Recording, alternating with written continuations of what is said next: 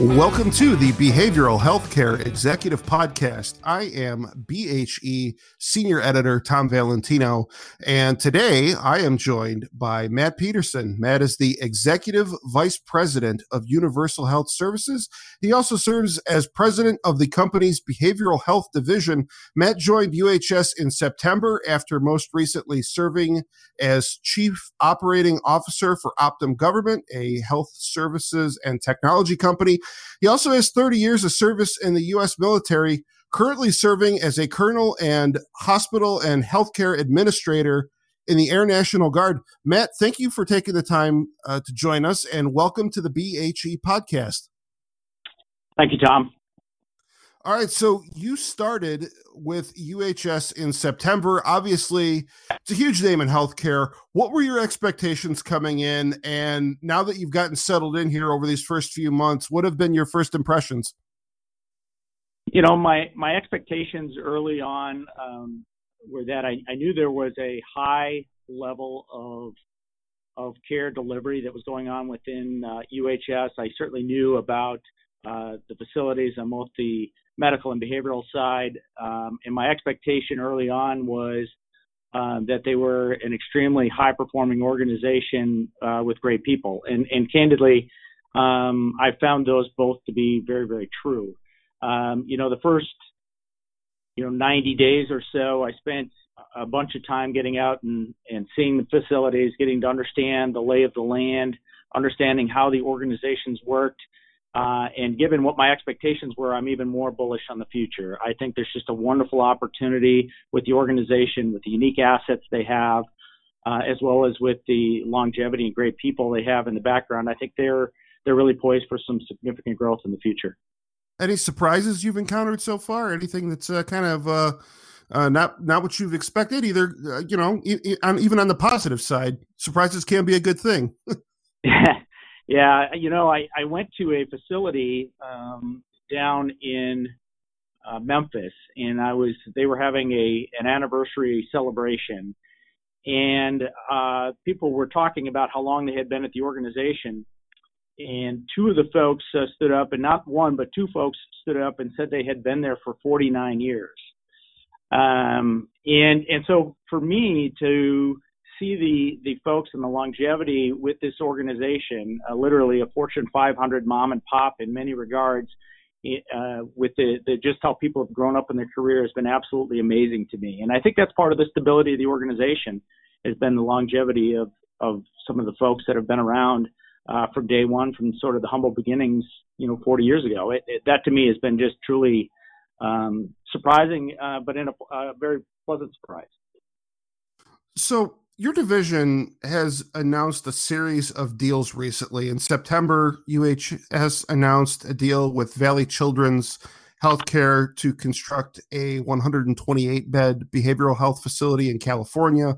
In October, there's a partnership agreement signed with Honor Health to build a behavioral health facility in Scottsdale, Arizona. In December, there was an announcement that you're working with Beaumont Health to build a mental health hospital in Dearborn, Michigan. Let's talk about this. How do deals like this come together? Is UHS looking for organizations to partner with, or are these companies reaching out to you? Who makes the first move? It's both, really. We have a strategy of partnering with best-in-breed healthcare systems around the country. And we've done it for a number of years, and it really creates some unique synergies. And as we begin to think more broadly about medical behavioral integration, it only made sense for us to integrate and do these partnerships with some of the best-in-breed providers. And so oftentimes early on, it might be us having some discussions with providers that we might have already been doing business with and had referral patterns with, that they just wanted to take the relationship to the next level, or we may have come to them and said, hey, this is a unique value proposition that we could create within your market. Sometimes we're already there in a market, and sometimes it's an underserved market where they may have much more of a captive or a very large penetration within a market, and it makes sense. So it comes around on a number of ways, but I would say that but I think our reputation over the last couple of years and what we've done to execute against this, continues to accelerate our play in this sort of strategic partnership realm. When you say that you're looking for best in breed, what makes a potential partner fit that bill? Like what traits are you looking for? What factors are you considering? What is the makeup of an organization that is someone that you guys want to go to that next level with? Yeah, that's a great question.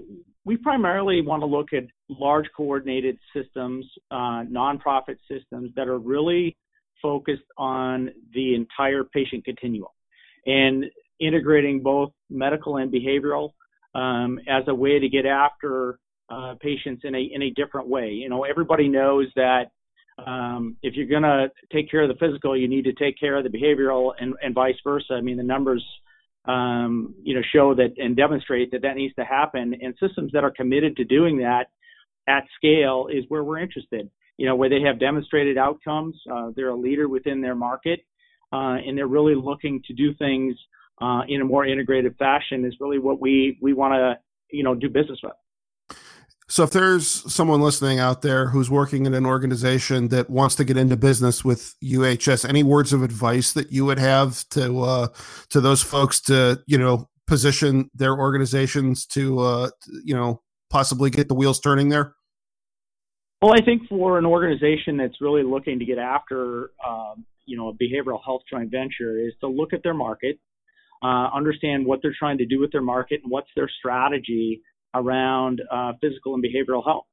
And if they believe that there's an opportunity to do things differently, whether it be on the risk continuum or they're looking at the entire medical behavioral continuum and want to get after it in a different way, we should have a conversation. I think that we can provide the assets or many of the assets and thought leadership within the space combined with their unique value proposition they have in the market. And if we can figure out a way to combine those to create something that's better than each of us individually, then we should have a conversation.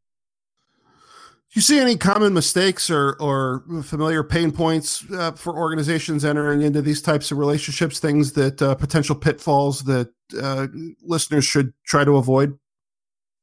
Yeah, I think it's important up front to make sure that everybody understands what it is they're trying to do, right? There is no real cookie cutter solution when it comes to this.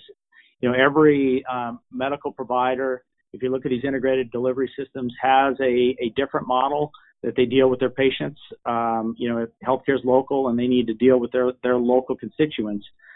And I think so understanding very, very early on what it is they're trying to do bounced up against what we're capable of and what we think is sort of best in breed and making sure that we align around that very early on is very important.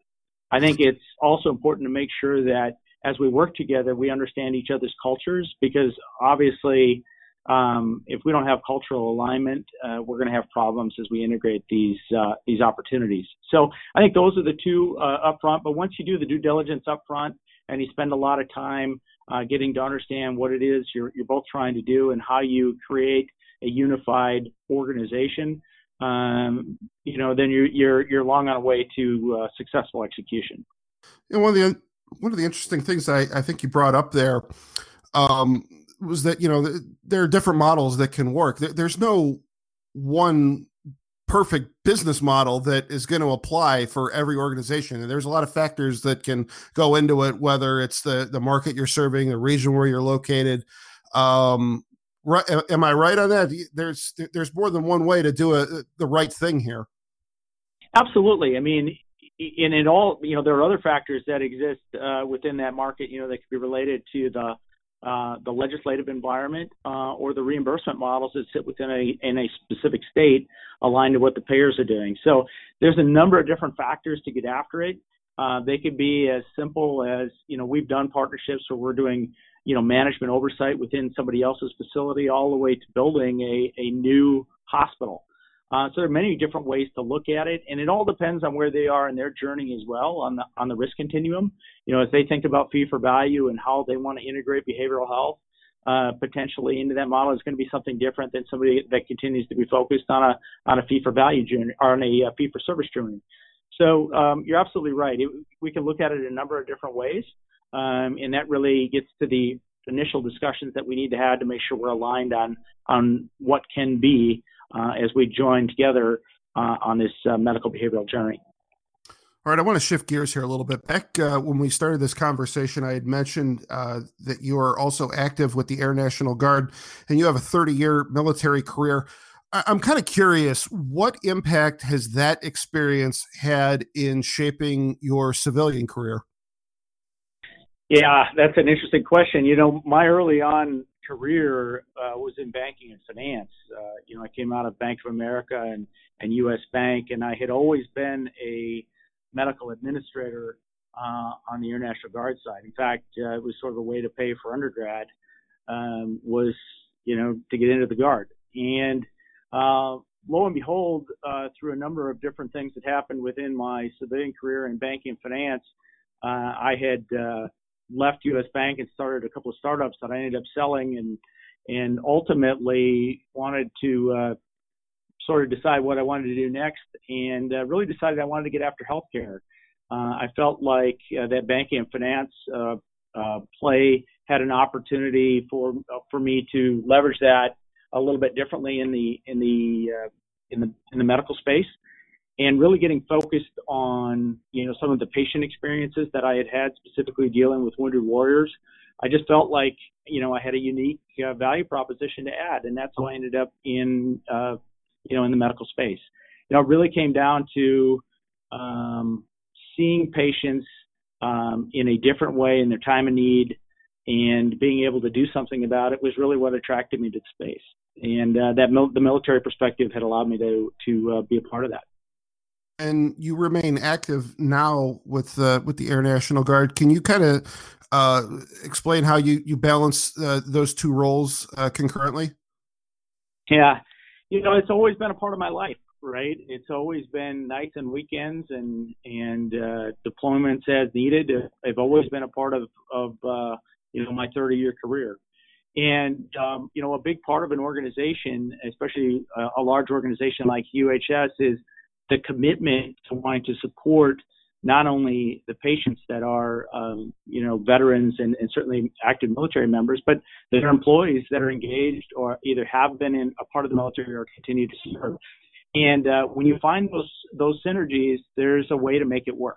And it takes, all parts, right? It takes not only the member, but certainly the organization to support it. And UHS really supports me in that endeavor. Well, that's fantastic. As we start to wind down here, wanted to kind of shift topics once again. Let's look at the big picture.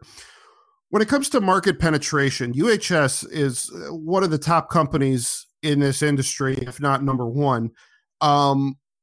As a leader in this sector, I'm curious, where do you see this market heading? What are the big trends that we should be keeping an eye on industry-wide in 2020? Yeah, I think that in 2020 and beyond, because I think it's really a 3 to 5 year continuum, I think that medical behavioral integration that we talked about is going to become more and more critical. I just feel that if you're going to bend the cost curve and you're going to really take care of patients in the right way, you're going to have to think about it in an end-to-end continuum. Now, there's some barriers out there that, behavioral health has had to deal with. Meaningful use did not allow for, the technology acquisition that you saw within the med-surg space.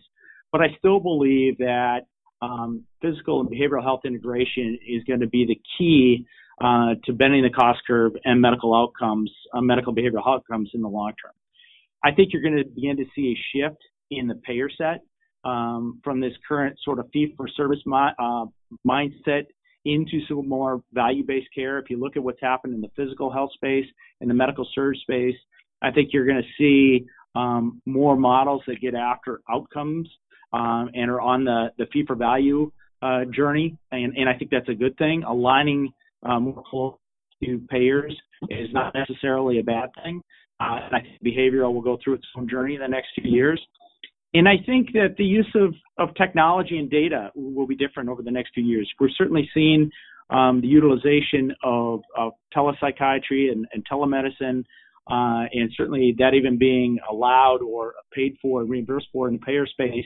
But I think you'll begin to see that accelerate within the behavioral health space. So I'm really bullish about the future because I feel that UHS is really well aligned in all three areas.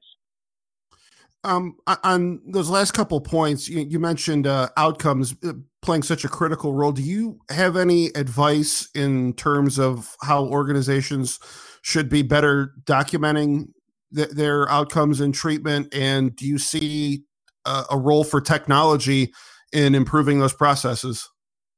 Oh, absolutely. I mean, and that's one of the big barriers right now, right? As we talked about with the lack of meaningful use in the space. But I think, first and foremost is being very, very focused on outcomes. The use of technology only oftentimes not only increases response rates, but the accuracy of what you're getting from outcome data.